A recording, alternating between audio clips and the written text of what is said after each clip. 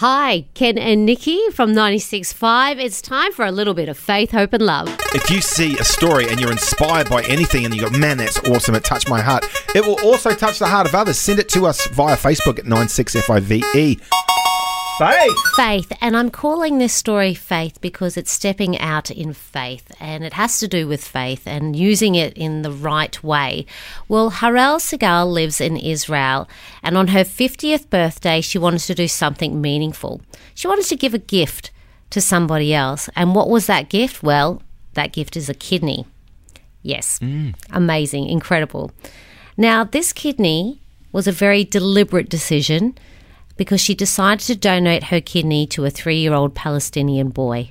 Now, we know that there's a lot of conflict in that area. And it was a deliberate decision that she made. It was her way to push back against the turmoil between the countries. It was like an olive branch being extended.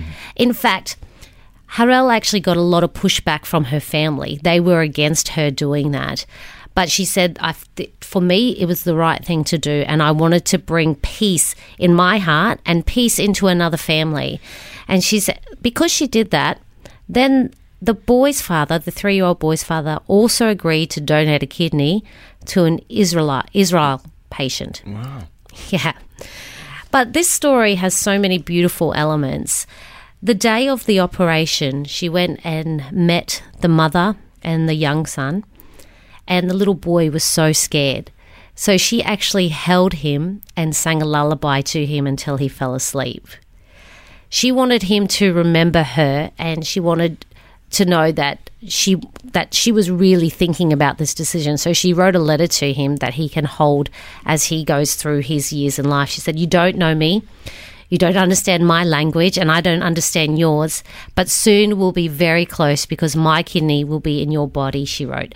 "I hope with all my heart that this surgery will succeed and you will live a long and healthy and meaningful life." What an incredible woman. And in that sort of situation, especially her society pushing back against what she wanted to do. And a lot of people asking her, "Why are you doing this?" And she said, "I threw away the anger and frustration and see only one thing. I see hope for peace and love. And if there will be more like us, there won't be anything to fight over."